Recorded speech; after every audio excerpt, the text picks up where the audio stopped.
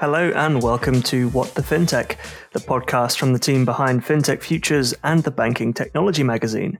I'm Alex Hamilton, Deputy Editor at FinTech Futures, and joining me today are Sharon Kimathi, my editor at FinTech Futures. Hey.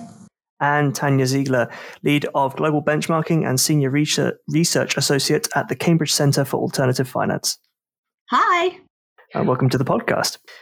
This week's episode is called Class is in Session. We're going to be talking to Tanya about the impact of COVID on the industry, regulatory response to FinTech, and much more. But first up, as usual, we are doing our Week in Numbers segment. We've gone out and found stories with some interesting figures in their headlines to talk about. Tanya is our guest, so has the honor of going first. Tanya, what's your Week in Numbers story you'd like to talk about? So my first, my number was 22 billion. And this is in reference to the UK Infrastructure Bank, which was announced last autumn. But this number kind of reflects that maybe it doesn't have the teeth that it needs to be truly effective. With many reacting to the somewhat meager 22 billion that were earmarked for this bank in the 2021 budget, some have been left wondering if this will have the desired effect for the ambitious goals and intentions for the UKIB. So to frame this figure, Treasury has placed a cap on the bank's capital for the forthcoming 5 years, amounting to 12 billion of public funding and then an additional 10 in government guarantees. So though this does sound lofty, it's actually staggering shortfall. According to The Independent, this 12 billion figure falls short of 20 billion recommended by the government's own commission.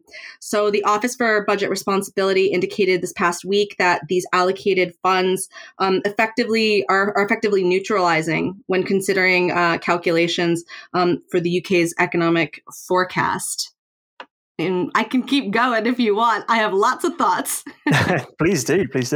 Sure. So I guess in other words, what this really is saying to us is that the OBR is noting that the bank's monetary impact is going to have little to no effect, with kind of modest impact on public sector borrowing. And I think, it's useful for us to contextualize the purpose, of this infrastructure bank, which is going to be based in Leeds. And so, this has been framed by government as a way of plugging the hole that was left in the wake of Brexit, replacing activities that have been previously linked to the European Investment Bank. So the OBR points out that, as an EU member state, the UK received an equivalency of around 89 billion in loans and equity from the EIB between 1973 and 2019. And in the 5 years preceding the European referendum, the EIB had lent out an average of around 5 billion a year. So, you can tell that there's a lot riding on the success of a UK infrastructure bank. And yet many, have been quite critical that this budget doesn't quite hit the mark. One critic that that has sort of noted this is, of course, Ed Miliband, and I'm quoting here. He says that for far from transformative investment in infrastructure, the government's new bank won't even plug the hole left by the EIB. And we'll see us trailing way behind countries like Germany. So, the Office for Budget Responsibility has pointed out that our own infrastructure bank here in the UK is actually 147 times smaller than that of Germany, and it's predicted that it's going to really only lend and invest around 1.5 a year. So that's operating at around 0.1% or 0.1 of our GDP. So when it's all said and done, this is around a third of the financing provided to the UK by the EIB. So, although there's so many lofty goals, I think that this budget has definitely left something to be desired. Yeah, absolutely. Plus, Labour also called for the bank to be given a watertight net zero mandate to ensure that all its investments work to reduce greenhouse gas emissions. And without a strong mandate, the bank could invest in high carbon activities. And I think the government really needs to think about what this bank's aims and objectives are. I mean, is it there as an environmental, social, and governance bank which oversees investments within ESG for the government? Will it provide products in the ESG sector for its customers? business? Will it ensure it complies with sustainability regulations moving forward, cross-border? I mean, if it's just for infrastructure, as you mentioned, with Ed Miliband pointing out that it in fact does not cover a tiny amount of what the European Bank did, then it kind of misses the mark as to what exactly its goals are. And I think with sustainability, it's important as well, just because it's a huge hit at the moment. I mean, it attracted a record amount of capital in the first quarter of this year, even as the pandemic rattled worldwide markets. Global sustainable funds saw inflows of 45.7 billion. And that's according to Morningstar, while the broader fund universe had an outflow of 384.7 billion. So it is a very attractive market. But again, in order to actually enter this, it does need to have that watertight net zero mandate. But what are your thoughts, Alex? I mean, to be completely honest, both of you have covered that far better than I ever could have. I mean, I was actually in a meeting earlier today talking to students about this. And there's a bit of confusion as to why the UK's version has started out so small. And I think if you're going to attempt at all to play devil's advocate for this, you'd have to say, at least we have to start somewhere. But to start that small is quite a start. So I think that, especially when you consider the comparisons with EU institutions, as mentioned, like Germany's KfW, I would try and pronounce the German, but I did it in the meeting earlier and was roundly mocked for it. So I won't do it here. German last name. People always ask me to speak German, and I couldn't even. Too hard. Yeah, I mean, I could give it a go, but I won't for just for the sake of my own reputation. But yeah, the German one holds $500 billion in assets, 14% of country's GDP, compared to the small figures the UK one has. So I mean, if it's going to have any impact, there needs to be a large scaling of it almost immediately, and I think that would have to arrive in the form of next year's budget and the year after that. There would have to be announcements of fairly hefty investment almost immediately for this to have the impact, anywhere near the impact that people are hoping it does. Yeah, completely agree. I think, sort of similar, but not the same. But I think, one other thing that I thought was really interesting about this budget is the fact that it actually doesn't even mention fintech. I realize that that's not quite the point of the UK Investment Infrastructure Bank, but it is kind of interesting that this has been linked so much with fintech and with, sustainability and sustainable finance. And yet there was no mention of fintech in the budget whatsoever. No, that was fairly distressing for us when we reported on it. I was shown up on Twitter for tweeting about how everyone just uses the find function to look for fintech in the budget, and then when I did it, it did not turn up, which was followed by 5 minutes of me hurriedly searching all kinds of financial services terms to try and get a lock in the budget somewhere. I was like, banking? No. Crypto? No. Anything? But yeah, it's certainly an interesting budget. And those who are interested can go and look at our review of the budget on the FinTech Futures website. But I think we'll move on to my number this week, which is $22.3 million. A bit smaller than billion, but decent enough. This is the amount of money paid by the personal finance firm and super app, in air quotes, SoFi for the acquisition of Golden Pacific Bancorp and its subsidiary, Golden Pacific Bank. The acquisition is part of SoFi's long-standing quest for a banking license or US banking charter. The firm filed for its own charter with the OCC in July last year and received preliminary approval from the watchdog for its de novo bank. Obviously, things were moving a little bit too slowly for SoFi, though, because now it's moved its acquisition. The acquisition has moved the chartered application into a much more direct route. It's switching the application type from the formation of a new bank to the transfer of control from Golden Pacific Bancorp to SoFi. So, should this be successful, SoFi says it's going to. Is it SoFi or Sophia? If it's Sophie, then I'm going to be mocked all over the place. But I'm going to go with SoFi. Right. Yeah, I'll decide. They're going to pump $750 million into the new venture. The Bancorp will be called SoFi Bank, and Golden Pacific Bank will be a business underneath that umbrella. The bank's CEO, Virginia Varela, is staying on, and the whole thing is expected to close by the end of the year. So here we have a story of a super app fintech deciding that the normal rails of bank creation are a little slow and deciding to splash the cash to get themselves on the board quicker.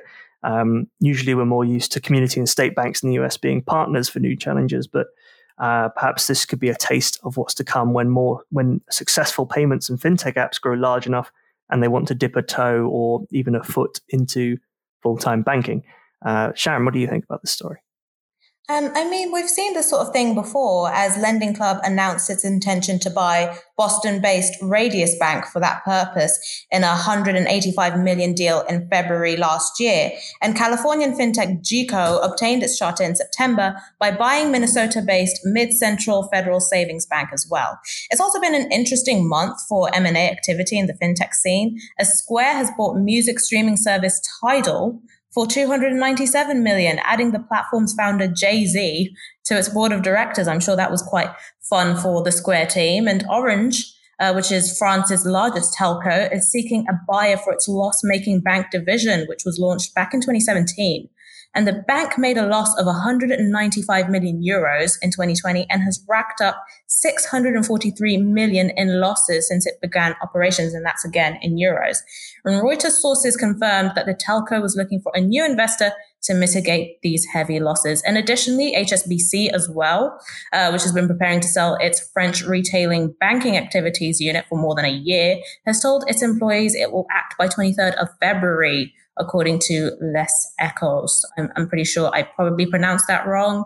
And you can sue me because I'm sure French people hate when I pronounce things wrong. But yes, Cerberus Capital Management, which is a New York-based private equity firm, has been tipped to purchase the struggling operations, which lost the bank 499 million euros in the first half of 2020. So that's quite a bit of M&A activity, and it's just only the beginning of this month. We've seen so much going on. But what do you think about it, Tanya? I can see you raring to go. Yeah, I have a slightly different kind of take on why I think that this story is so important. And that for me is just around the fact that when you think of companies, like SoFi, like Lending Club, like the US iteration of Funding Circle, this really is, a fintech model in the digital lending space that has been traditionally, or in a more orthodox conception, been viewed as a marketplace for loans, right? In this case, unlike the UK's approach to peer-to-peer lending, here we see, asset-backed securities in the form of loans. And what I find so interesting about this and a number of, digital lending fintechs in the United States that are moving away from the more orthodox peer-to-peer structure is that actually now they are starting to look more like, banks or at least start to look more like those incumbent or traditional models. So for me, what I find quite interesting as a researcher is how, because of existing U.S. regulation and how companies like this can access, investor, the supply of finance from a variety of different kinds of investors, it has in some respects made it quite important for platforms to evolve towards a more banking license, banking focused iteration. So I think that this is just a very cool way of seeing how financial technology is evolving far beyond the orthodox peer-to-peer or marketplace lending iterations that we've talked about and debated for the last 6 years. Oh, sorry, Sharon. I was going to let you you'd segue, but you go ahead, Sharon. You segue. I'll back away at this point. Yeah. So my number is $170 million as Nigerian fintech Flutterwave lands unicorn status with 170 million Series C funding. And could I just say, I've been seeing this narrative on socials lately that, quote, Africa is the next big thing. I mean, honey, Africa is the thing. Africa has always been the thing. So people need to read, okay? And that's why the class is in session in this podcast today. And it's not just about me reading the simpletons on Twitter and LinkedIn that post about this, okay? People need to read useful books about history to understand that Africa is where it's always been. I can recommend one. So there's Walter Rodney, How Europe Underdeveloped Africa. Okay. He was a prominent Guyanese historian, political activist, and academic, and he was assassinated at age 38 in 1980. So make of that what you will. But back to the story. So Flutterwave, which is a Lagos and San Francisco based payments gateway serving the likes of Uber, Booking.com, and Jumia, has become one of the latest startups to land unicorn status. The 5-year-old fintech closed that funding this week, tipping its valuation north of $1 billion. And Flutterwave has raised $225 million. So it's one of the few African startups to raise an amount that is above that $200 million figure. And former bank manager from JP Morgan and Nigeria's Access Bank, Standard Bank Nigeria, and KPMG founded Flutterwave in 2016. So the startup provides business-to-business payment services for those companies operating in Africa, and it allows them to pay other companies on and beyond the continent. So it's grown to a more than 300-person team and built its network up to 290,000 merchants, as well as 500,000 barter users, which is a service which allows customers to transfer money for free. And Nigeria's fintech scene has started off quite strong this year as Nigerian fintech Zend Finance, which is a decentralized financing platform for credit unions and cooperatives, topped up its funding round to $2 million as it announced a key partnership as well. It initially raised $1.5 million in funding from investors, including Binance Labs, Google developers, Launchpad, and more. Then there was Send It Money, which is a mobile wallet targeting remittance corridors between the UK and Nigeria, which essentially closed its funding at £175,421 when its initial target was just 100,000. So yeah, it really exceeded its target. And then there was Cowrywise, which has closed a $3 million pre-Series A funding round. So yeah, it's been quite busy for Nigeria's fintech scene. And of course, as I mentioned before, Africa is always popping. So don't be saying that this is a new thing. It's always been here. Please do read a book. So what do you think about it, Tanya? I can't agree with you more. I think this is like one of the biggest frustrations that I also feel when talking about, in particular, sub-Saharan Africa. I mean, Kenya brought us M-Pesa. Talk about like the leaders in digital payments. And so it's really not even remotely surprising that the revolution starts here, that actually we are tracking in our own research really astonishing innovation in financial technology. And it's not new. It's been happening. So I'm really glad to start seeing the rest of the world catching up because, when you, especially in the digital payments arena, the region has incredible examples. And we actually have a center based in Kenya dedicated specifically to research on alternative finance and financial technology in the region. And it's been really lovely to see, companies really growing from strength to strength and growing pretty quickly. And then to see Flutterwave kind of getting this unicorn status is quite important because it really does signal to the rest of the world that, actually this is a hot place to be looking at and has been. And, we need to catch up actually here in, the UK and Europe. Yeah, I couldn't agree more as well. I mean, I think that I always remember a story of, and I disservice to the person who told me this, but it was a few years back now, and they were talking about M-Pesa and the payment innovations that are happening especially in sub-Saharan Africa. And they said that they had spent a month in, I believe it was Nigeria, and then they came back to London for a few weeks, and they were supremely annoyed that they couldn't book a cab, pay for the cab, get out of the cab, fill up, you go and take some money out and buy stuff at the shop using their phone, just their phone. And they were like, why couldn't I do this? I could do this like seamlessly when I was in Nigeria. So why have I come to London, supposedly the financial hub of the world, and I can't even do any of this simple stuff? And I mean, Nigeria is having a great wave of fantastic fintech, especially in the paytech area. I mean, the names come to mind. We've already the Flutterwave, obviously. Then there's Interswitch, eTransact, Kuda Bank, TerraPay, all kinds. And it's definitely, like Sharon said, like Africa is not the place that you should be looking to next. It's the place that has been leading in innovation for a very long time. And, yes. Long may that continue. There's plenty of regions outside of Europe and the US that are showing the industry where we can be headed to next.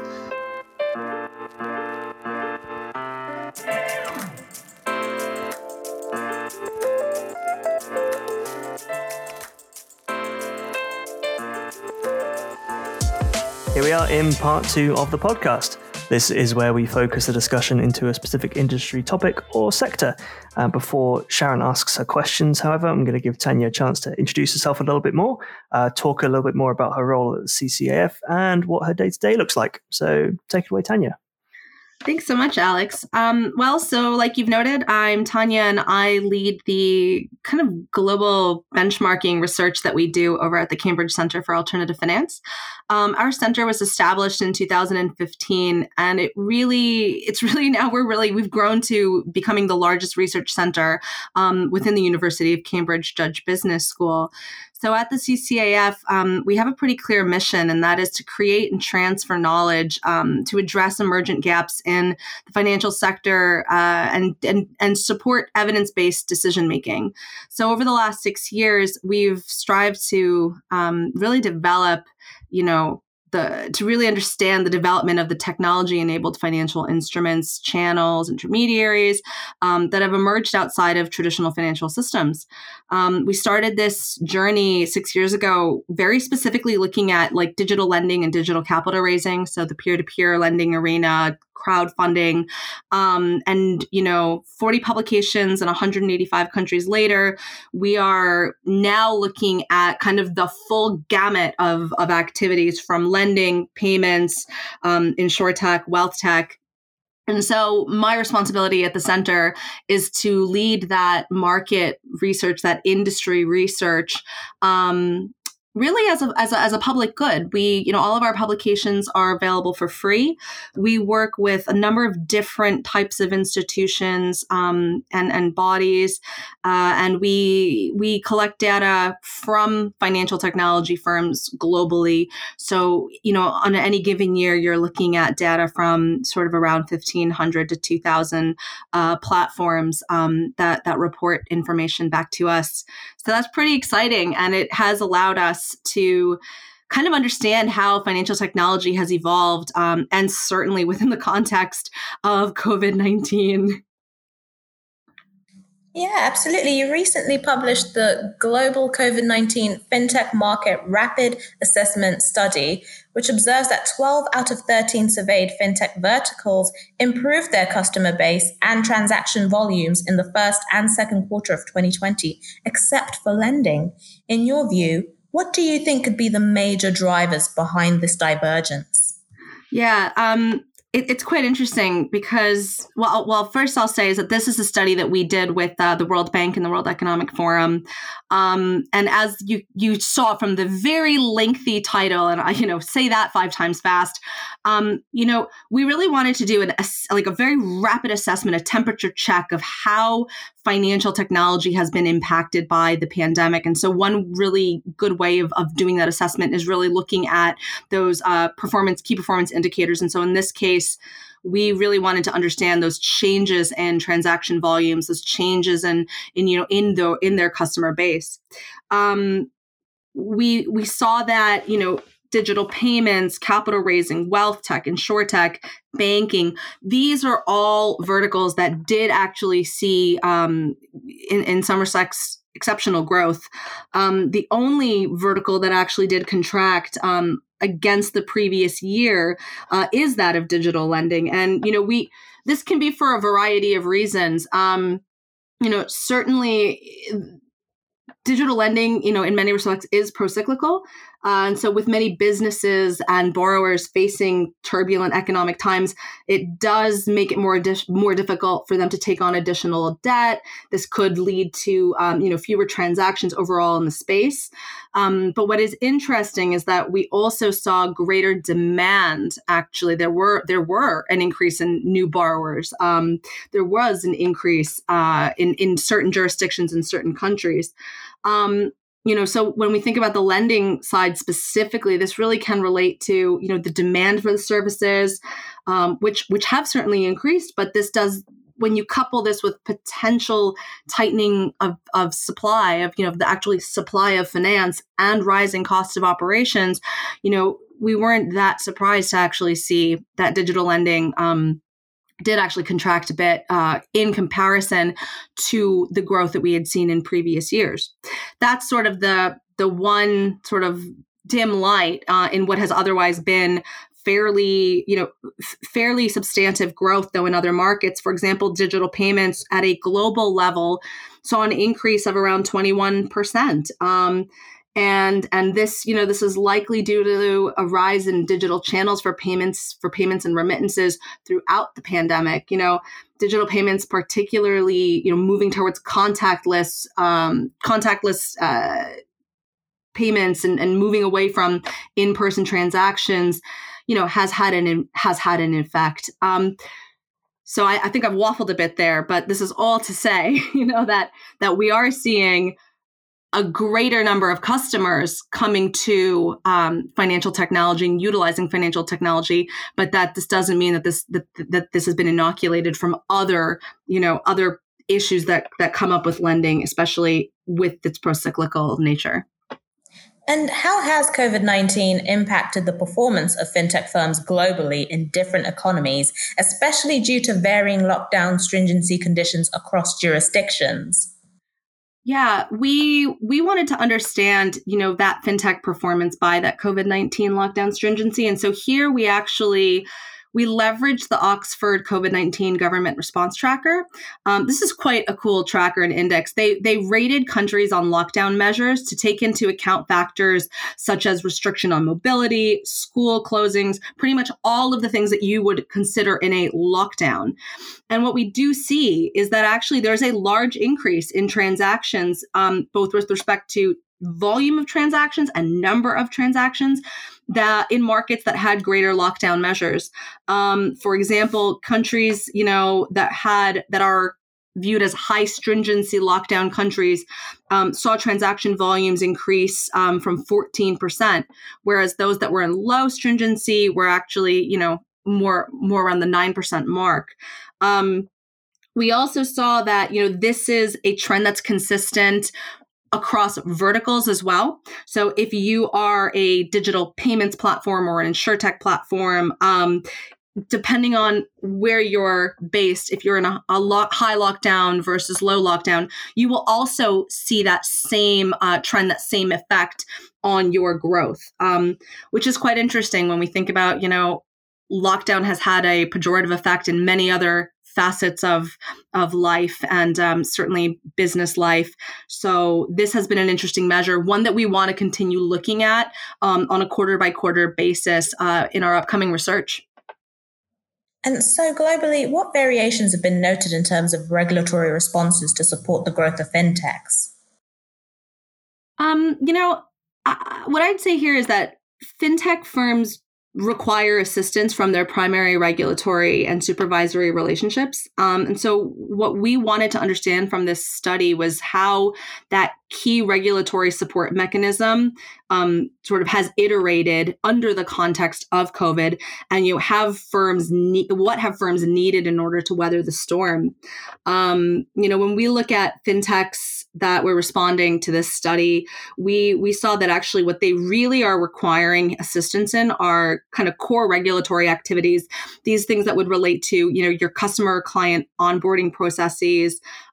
We saw firms reporting that they actually were already able to utilize regulatory interventions related to eKYC, to simplified customer due diligence, to support from their regulator, from their primary regulatory relationship vis-a-vis remote onboarding.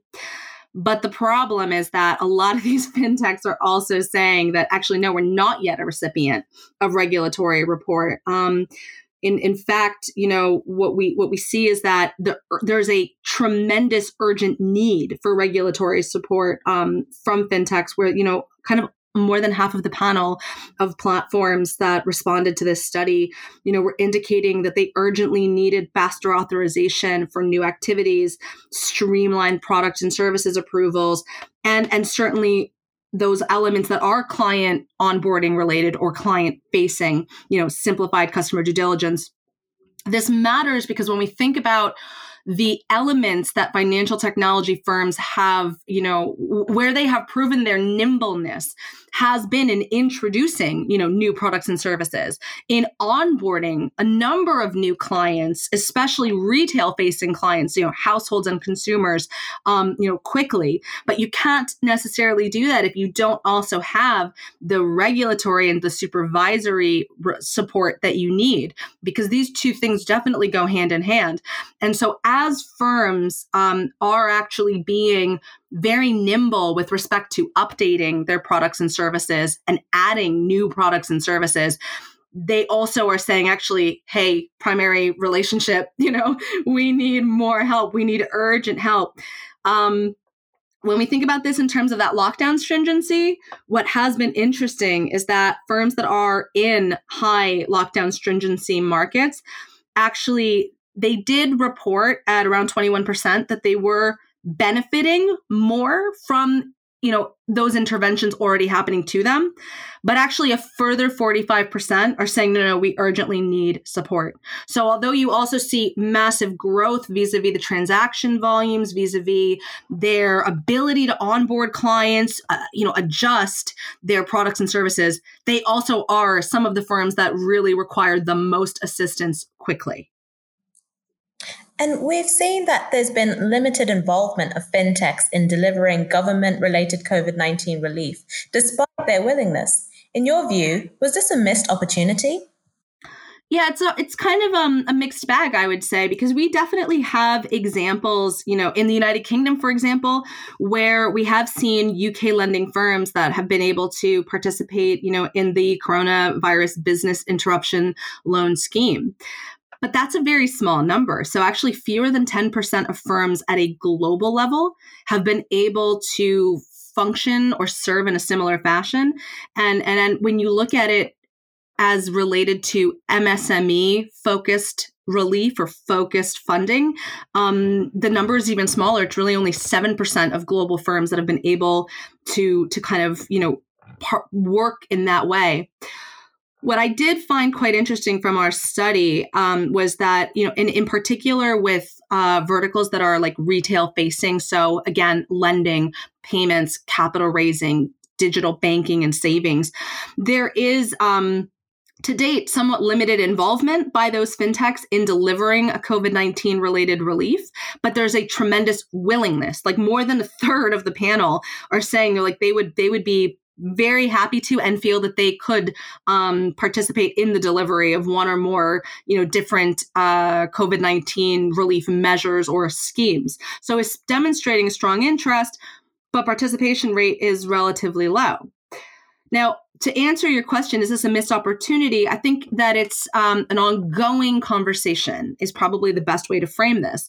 Low uptake from corresponding governments in positioning financial technology firms, as delivery partners, it could relate to broader issues that governments are facing around general supply issues. Frankly speaking, some countries just may not have the capacity or the resources to provide relief or stimulus funding. And one of the interesting counterparts has been when we look at, some of the new products and services that fintechs are, positioning has actually been around hosting COVID-19 specific funding or relief campaigns that falls outside of government. So you do see firms actually kind of taking it upon themselves to function in that manner. But similarly, you do have examples of fintechs that have functioned in this way with government, but they are firms that have reached relative scale. If you look at those that are in the United Kingdom, these are platforms that have reached a relative scale. So the fintech ecosystem in general, when you think about it on a global level, it's still relatively nascent, and definitely still relatively nascent when you think about emerging markets versus advanced economies. So despite a willingness to partner with government, sometimes the realities of their existing stage of growth, might make this more difficult in the shorter run. Now, I do think, though, that, as we're now in 2021 and as we see COVID-19, frankly, in a many ways pre-vaccine world, I do think that financial technology firms are going to play, a bigger and bigger role. And I think that, off of the back of this research and a number of other really good research projects that have been in the public and private sector, I think government and policymakers are acutely aware of the value and the role that financial technology can play in that delivery and relief mechanism.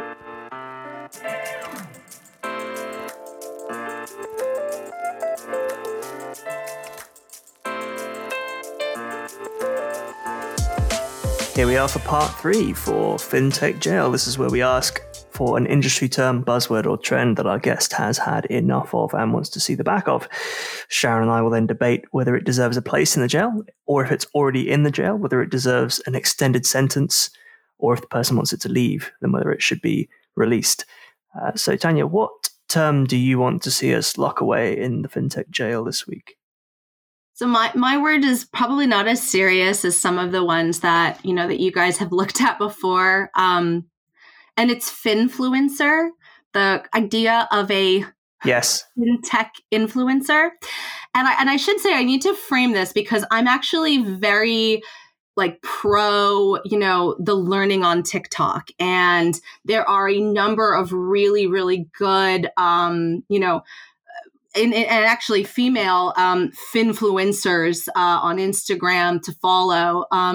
So this, my gripe is more with, in particular, traditional banks that will utilize a more traditional influencer, but to provide effectively financial advice to their follower base.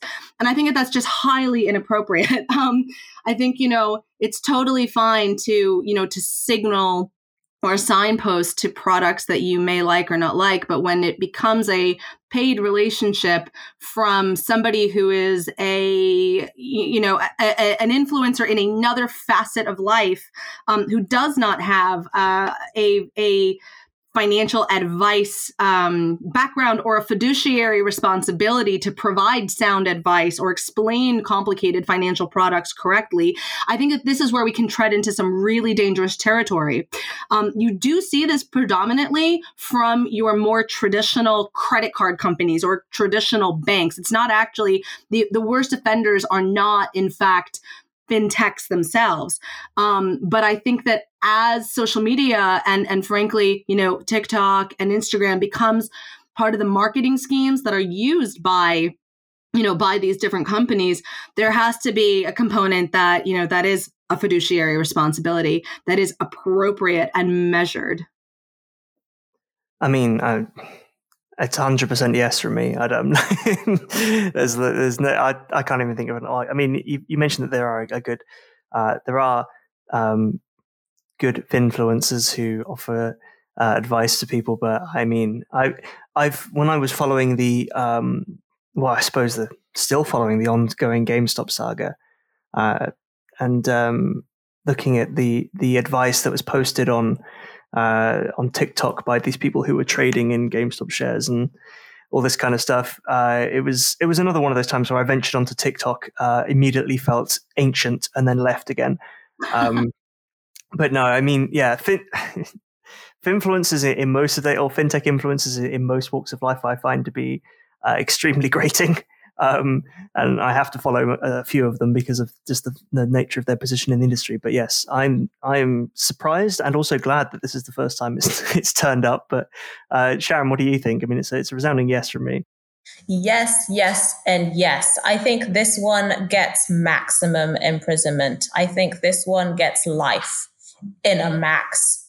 No one should use the term finfluencer. Number one, it's lame. Okay, no, don't do it. It's boring. Number two, again, just look at number one. And then number three, as you mentioned, like there are so many things that are wrong with this when it comes to the responsibilities that are there, because these people who are selling these dreams are not actually accredited with any sort of banking or financial or wealth management background. You know, most of the people are just people who are already quite high on the Instagram or TikTok scene. And then, as you mentioned, they get targeted by, you know, like credit card companies and banks and the likes in order to actually, you know, do marketing for them. So that's the thing that I have an issue with, is that it's probably mostly just marketing. And then some of them do turn around though and say that, hang on a minute, what I did was wrong. There was a story on BBC a couple of weeks ago, actually, and it was about influencers. And it was one in particular who used her platform to promo Klarna. And she then said, you know what, I realized that it's actually doing a lot of damage. After doing my own research, after some time, it looks like I'm just going to be dropping the topic altogether. And then it also reminds me of Lannister and scam thing that came across from it and all that jazz, but they were using a bunch of influencers to promote it, and loads of people were like, what even is a Lannister and why is it on my feed? So like for me, it's just max imprisonment. We do not need to see this term. And yes, there are some good ones, but they're like few and far between. So yeah, I agree with both of you. Yeah, I think there's a distinction, isn't there? No, sorry, go ahead, Tanya. No, like I think that's the part that frustrates me, is that there really are, you know, there are a handful of, you know, individuals that use social media to really talk about financial inclusion, financial literacy, and they have a, you know, and they actually also have they're coming from a point of trust, because I think that this is also what I find really bankrupts the social trust side of this, is that you know, we're basically equating followers and we're equating, you know, likes for social trust, right? And I think it doesn't do a service for, there are a number of really good, you know, individuals. Bola Sokunbi, for example, she's at Clever Girl Finance. You know, she actually talks about stuff that she understands. She's a certified financial educator. She's a money expert. She knows what she's talking about. And then to the counterpoint of the Klarna example that you just gave, and it's really unfortunate because it can really disrupt the trust that is needed as these different products evolve. It also can really bankrupt fundamentals in financial literacy, especially for the younger generations. And that's why I think it's just so dangerous, because there are great sources and this is just not it. Exactly. And I think the small exposure I do have to Instagram and TikTok, I do find some things incredibly funny when it comes to incredibly out of place things like either like fintechs or banks themselves, and it's like an influencer on Instagram who would taken a nice picture of them at a restaurant and they just happen to be holding a card over their cappuccino. So this is such a weird thing to occur. Like I just don't think that financial services can be fashionable or sexy or cool. And I think it's just a bit weird to try and make it cool in that kind of way. And I think that, yeah, there's, like you said, Tanya, there's to encourage indebtedness. I mean, that's the part that I worry so much about too, is like, you know, I'm obviously, you can tell from the accent, I'm from the United States, the country with more credit card debt than, you know, anywhere. And I think that that's the part that, you know, is worrisome. Like you say, oh, I can buy this $250 dress and, you know, pay for it over all of this time, but you're not really thinking about, okay, what is this going to impact? How is this going to impact my credit history, my own financial position in my own financial life? And that's why I think this is such a dangerous thing. Now, TikTok, though, I will admit, I have learned some choice dance moves. And I think that's kind of where my DIY and learning is probably going to remain.